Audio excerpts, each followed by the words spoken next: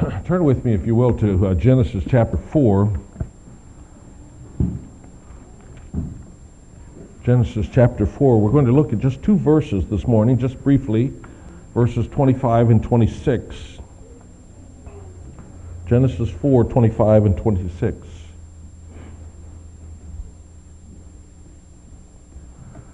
Today, as we come to the Lord's Supper, we come connected. This isn't just Weiser Lake Chapel coming. We come connected to God's people in all ages. This same sacrament has been celebrated regularly for 2,000 years now in churches of all kinds, by people of all different languages and cultures, in a lot of different ways. People from all over the world who trust in Christ, all Christians everywhere, repeatedly come here to return to their roots. Here we profess our common faith. Here we again proclaim the gospel that Jesus died on the cross for us sinners and rose from the dead in victory. And so as we come here, we're connected with all Christians everywhere who have confessed these things. Oh, but our connection goes way back beyond that. Way back beyond even the initiation of this sacrament, for the Lord's Supper was initiated as Jesus celebrated the Passover with his disciples. The Passover that he was about to fulfill the next day on the cross. And so this sacrament is connected to the Passover observance. Another celebration of remembrance, where for 1,500 years God's people Israel celebrated the fact that the Lord had delivered them out of the slavery in Egypt, and year after year they kill the Passover lamb to celebrate the fact and remember the fact that they once were slaves, but now they've been set free. And so when we come to celebrate Jesus, our Passover lamb, shedding his blood for us, we're not only in continuity with all the Christians of the last 2,000 years, but of God's people even back to the time of the Passover, another 1,500 years or so before that. Yes, we stand in a long line of remembrance as we come to the table. Stretches back all the way to the cross, back all the way to the Passover, which foreshadowed the cross. But as we look at these two verses in Genesis 4, we learn that that line of faith in which we stand stretches back even beyond the Passover, all the way back to the first family. Not that they celebrated the sacrament or the Passover, they did not. But their faith was of the same substance as ours. They worshiped as we worship in some ways, in many ways. And so they are a model for us too. As we come to the table, we see here the faith by which we should come modeled in these two little verses in Genesis 4. Well, let me just read the verses very briefly. Verse 25 and 26. Adam lay with his wife again, and she gave birth to a son and named him Seth, saying, God has granted me another child in place of Abel, since Cain killed him. Seth also had a son. He named him Enosh. At that time, men began to call on the name of the Lord. Now you remember where we are here. In chapter 4, we've already looked at the line of Cain, the murderer, the descendants of the ungodly. We saw kind of what they did and the civilization that they built.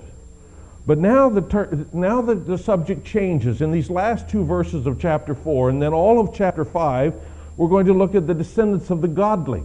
Seth is born, and now we'll trace the descendants of Seth, and we'll see how the godly lived, and we'll look at that more next time.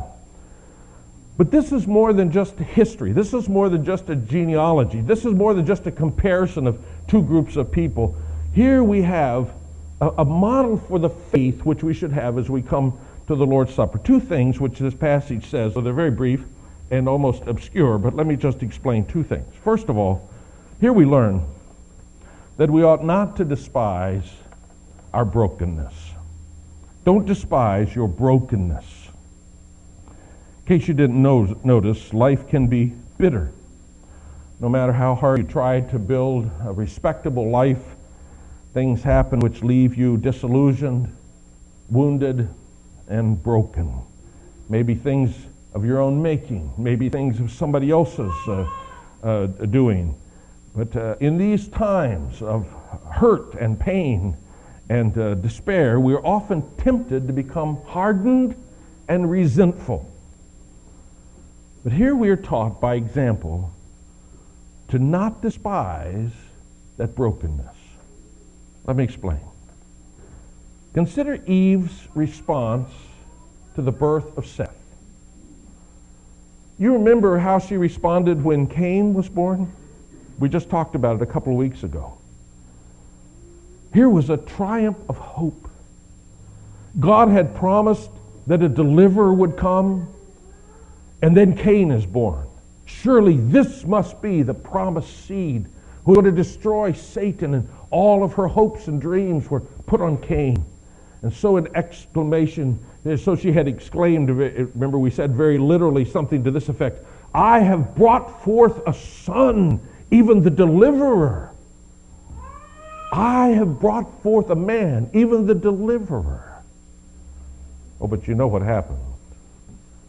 She had not brought forth the deliverer. She had not brought forth the Christ. She had brought forth the killer. And so it came about that she lost both sons. She lost Abel, killed by his brother, and she lost Cain, now guilty and alienated by sin. You don't have to be a mother to understand this kind of heartbreak. I'm sure Eve was crushed, wounded in her soul, and probably all the more as she realized that she was the one who first disobeyed. Now God is pleased to give her another son. Oh, but look how different her response is. Here we see Eve in her brokenness responding. Verse 25, God has granted me another child in place of Abel. What a contrast to the previous statement. Gone is the pride of what she has brought forth. Gone is the assumption that she understands what God's doing. Oh, the hope is still there, but it's now expressed in humbled, broken faith. And so she names the boy Seth. Granted, for God has granted me another child. Alan Ross notes that the motivation for the name is at one time a poignant reminder of the murder and a hopeful anticipation of things to come. For the name Seth may mean something like new beginning or foundation. You see, God allowed great trouble into Eve's life, disillusionment, pain, and despair. But in her brokenness, she learned humility. And in her humility, she teaches us to not despise our brokenness. I think we can see the same thing when we consider Seth's response when his son is born years later. We're told nothing of the details of his life, only that a son was born and how Seth named him. But in the meaning of the name, we learn volumes about the humility that had grown in that family. Seth named his son Enosh, from a verb meaning to be weak, frail, or faint. A word describing man as frail and mortal. The Old Testament scholars Kyle and Delitzsch explain, in this name, therefore, the feeling and knowledge of human weakness and frailty were expressed. The opposite of the pride and arrogance displayed by the Canaanitish family. You see, Seth had come to understand the weakness of man. And so he renounced the self-sufficiency which we would later hear Lamech boasting about. And instead, even in the name of his son, he said, God has given me a son a mortal, a frail man. But in doing so, Seth too becomes an example of humility for us, teaching us not to despise our brokenness. Friday evening, the Dead Theologians Society was again reading Jonathan Edwards. The section we read Friday addressed just this point: the necessity of humility and brokenness before the Lord. Let me read just a few lines. Edwards says, a truly Christian love,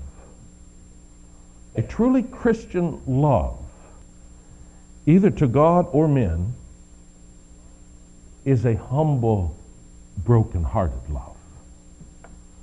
The desire of the saints, however earnest, are humble desires.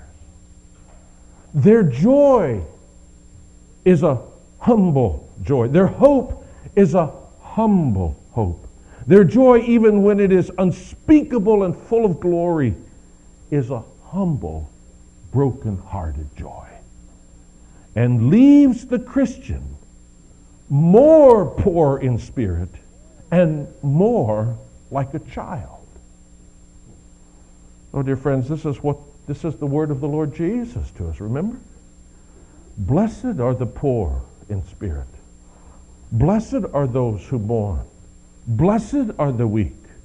Blessed are those who hunger and thirst for righteousness. We hate to be poor. We hate to be mourning. We hate to be weak. We hate to be hungry. We hate to be humiliated and broken. And we live in a world that glories in having it all together. But as we come to the table this morning, I tell you, there is no other way. Only humble, broken, mourning over sin, poor in spirit, little children are welcome here.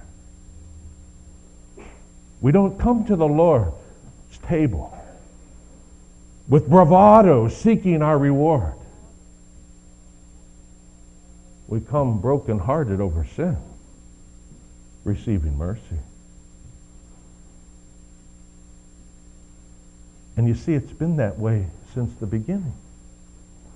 I don't know what trouble God's allowed into your life this morning. I doubt it's worse than the trouble that this first family faced. One son killed by his brother, the other one a killer. But whatever it is, however bitter this moment, I call you to humble yourself before the Lord and to not despise the brokenness. To come in brokenness and humility to the Lord. Which brings us to the second point, the second truth that we learn here, and that is a call that together let us call upon the name of the Lord. Together let us call upon the name of the Lord. Sometimes when we talk about humility, we think of people who just delight in their humility. It becomes a perpetual pity party as they just delve deeper and deeper into themselves, and we can hardly stand it after a while. But that's not the effect of the humility and brokenness which we read about here in Genesis 4. This humility caused them to begin to call upon the name of the Lord, we read. Now, what does that mean? What does it mean to call upon the name of the Lord? It's such a familiar sounding phrase that we may have never actually thought about what it might mean. Well, it's got to be the opposite of self-sufficiency. It means looking away from myself. It means understanding that I don't have all that I need and that I'm not all that I ought to be, and looking away from myself and looking to God. Looking to Him for His help, asking Him for His protection. In fact, looking for my own sense of identity and being called by His name. And so this expression, call upon the name of the Lord, becomes an expression which encompasses virtually every expression of our faith. I think of the example of Elijah on Mount Carmel. The great showdown between the Lord and the prophets of Baal. And the prophets of Baal all gather, and they do all their worship rites and all their little cultic practices, and praying to Baal that he would do something, and nothing happens. Then we read that Elijah called upon the name of the Lord, and God was wonderfully, majestically vindicated there, that he is true. All the other gods are nothing. I was reading Psalm 116 this week in my private devotions, and I came upon this phrase there, quite incidentally, even though I was studying this passage. Psalm 116 has two expressions of this phrase, call upon the name of the Lord. The first one we read in the first few verses, the cords of death entangled me, the anguish of the grave came upon me. I was overcome by trouble and sorrow. And then I called upon the name of the Lord. O Lord, save me. That's what calling upon the name of the Lord is. When we're at the end of our rope, O Lord, save me. We call upon him in faith. But a few verses later in Psalm 116, we read these words. How can I repay the Lord for all his goodness to me? I will lift up the cup of salvation and call on the name of the Lord. I will sacrifice a thank offering to you and call upon the name of the Lord. Well, that's not talking about calling upon God in trouble. That's talking about worship, about praise, about thanksgiving, about adoration, about willing submission, the response to his grace. You see, this is a broad phrase that describes the worship of the faithful in everything, whether good or bad. We're to be a people who call upon the name of the Lord. And that's the description given us here of the family of Seth. Here in verse 26, at that time men began to call upon the name of the Lord. Now certainly there had been individual worship before. Certainly there had been personal expressions of faith. Certainly somebody had cried out to God before, thanked God before. So what happened here that hadn't happened before? What's it saying? What's new here? I think what's new here is that here Adam and Eve and Seth and his family and his descendants began to worship as a people. As a people. Together they called upon the name of the Lord. As a particular people who identified themselves with the name of the Lord. As a dependent people who lived in humility, dependent upon the Lord. As a worshiping people who began to consciously render to God the glory due his name. The Old Testament scholars, Keil and Delitzsch again, describe the significance of this verse. Listen to what they say. Here we have an account of the commencement of that worship of God, which consists in prayer and praise and thanksgiving, or in the acknowledgement and celebration of the mercy and help of Jehovah. While the family of the Canaanites, by the erection of a city and the invention and development of worldly arts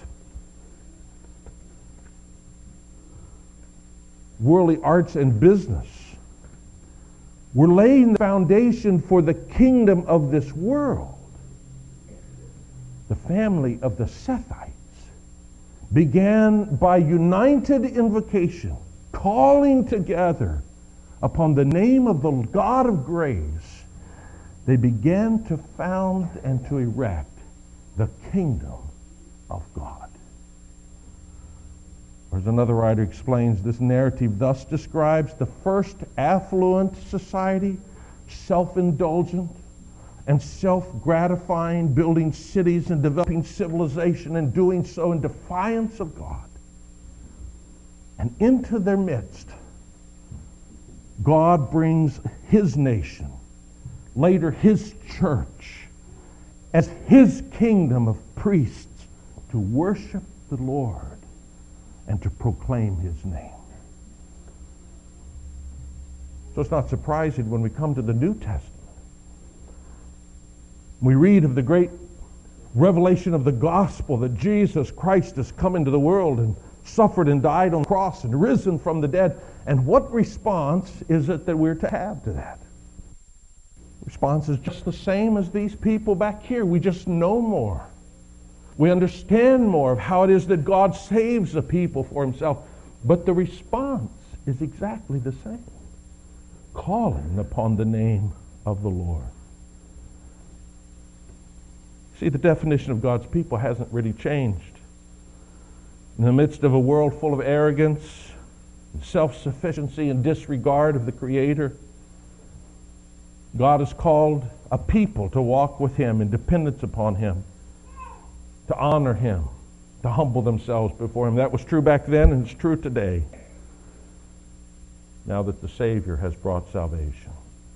So together, let us call upon the name of the Lord. And we live in a rootless, wandering society. Oh, it constantly makes technological advances, but at the same time, the spiritual alienation from God takes its toll. But in the midst of it all, here we gather this morning around the table of the Lord. In many ways, we're aliens and strangers in the world. But unlike the world, we live in true community. The community of the children of God, redeemed by the Lord Jesus Christ. A community that reaches back all the way to the first family. For in essence, our faith is like theirs. And like Israel's at the Passover. And like the disciples when they sat around the table with the Lord Jesus. Not despising our humility and brokenness, we come with genuine repentance. And looking away from ourselves to the Savior, together we call upon the name of the Lord. We come with hearts of true faith. Amen. Father, I pray that you would give us such hearts of humility, repentance, and such hearts of faith to call upon you and to trust you, Lord, to give allegiance to you in everything. May that be our attitude too. We who know so much, we who have understood your great plan of salvation revealed in the Lord Jesus. And now bless our celebration of the supper together. And may it seal to our hearts these truths of the gospel from your word. In Jesus' name we pray. Amen.